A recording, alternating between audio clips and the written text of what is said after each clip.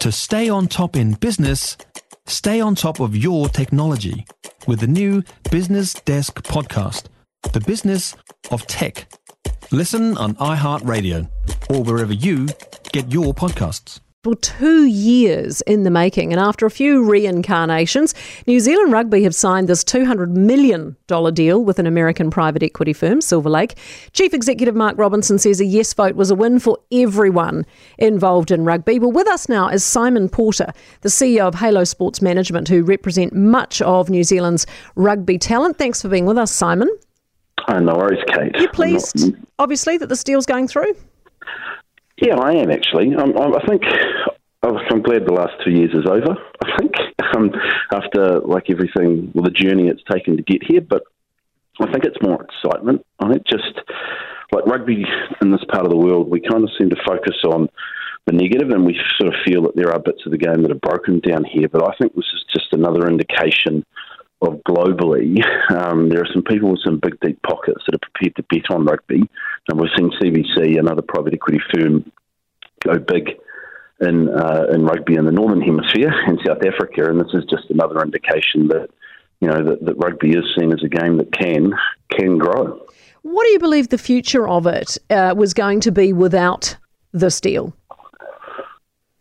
I always thought the deal was going to be done. I think we would have endured and we would have figured out, and it was just timing. I think, I don't think it was all doom and gloom, to be perfectly honest. I don't know if the revenue model was as broken as people sort of were saying it was, and I think there was a fear of being left behind if we didn't do something. But that's okay. I think the deal that they're putting through now looks a lot better than it did. I'm no private equity expert, but I think it looks better.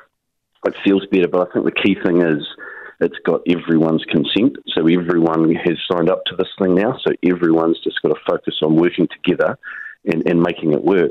What's the first tangible thing we're likely to see out of this money? That's a really good question. The tangible thing is going to be the creation of the new commercial code that New Zealand Rugby are creating to look at ways to invest in rugby, look at ways to turbocharge their commercial revenues, etc. The creation of that. So who's going to be the CEO? Who's going to be involved in it? Where are they going to be based? Are they going to be in New Zealand, or are they going to be based overseas? That's the first tangible thing that we're going to see. And then from there, all these things take a little bit of time to bed in and to get new sponsors on board, etc., etc. But that'll be the first tangible. If it all goes well for New Zealand Rugby, what are the chances, do you reckon, of New Zealand Cricket, for example, thinking, hey, bit of a private equity deal could suit us too? Could we see more New Zealand sporting organisations follow suit?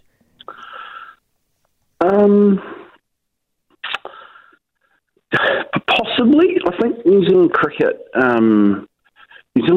is a little bit fortunate. Cricket's in a little bit of a different spot because it's got a little bit more manoeuvrability because it's a little bit smaller, and India kind of creates this massive revenue generation pot that kind of does seem to fund the rest of the game at times. So, yeah, that's a really good question. I need to turn my mind to it. I'm not sure. I'm sorry, Kate. No worries. Hey, thanks so much for being with us, Simon. We really appreciate it. Simon Porter, Halo Sports Management CEO.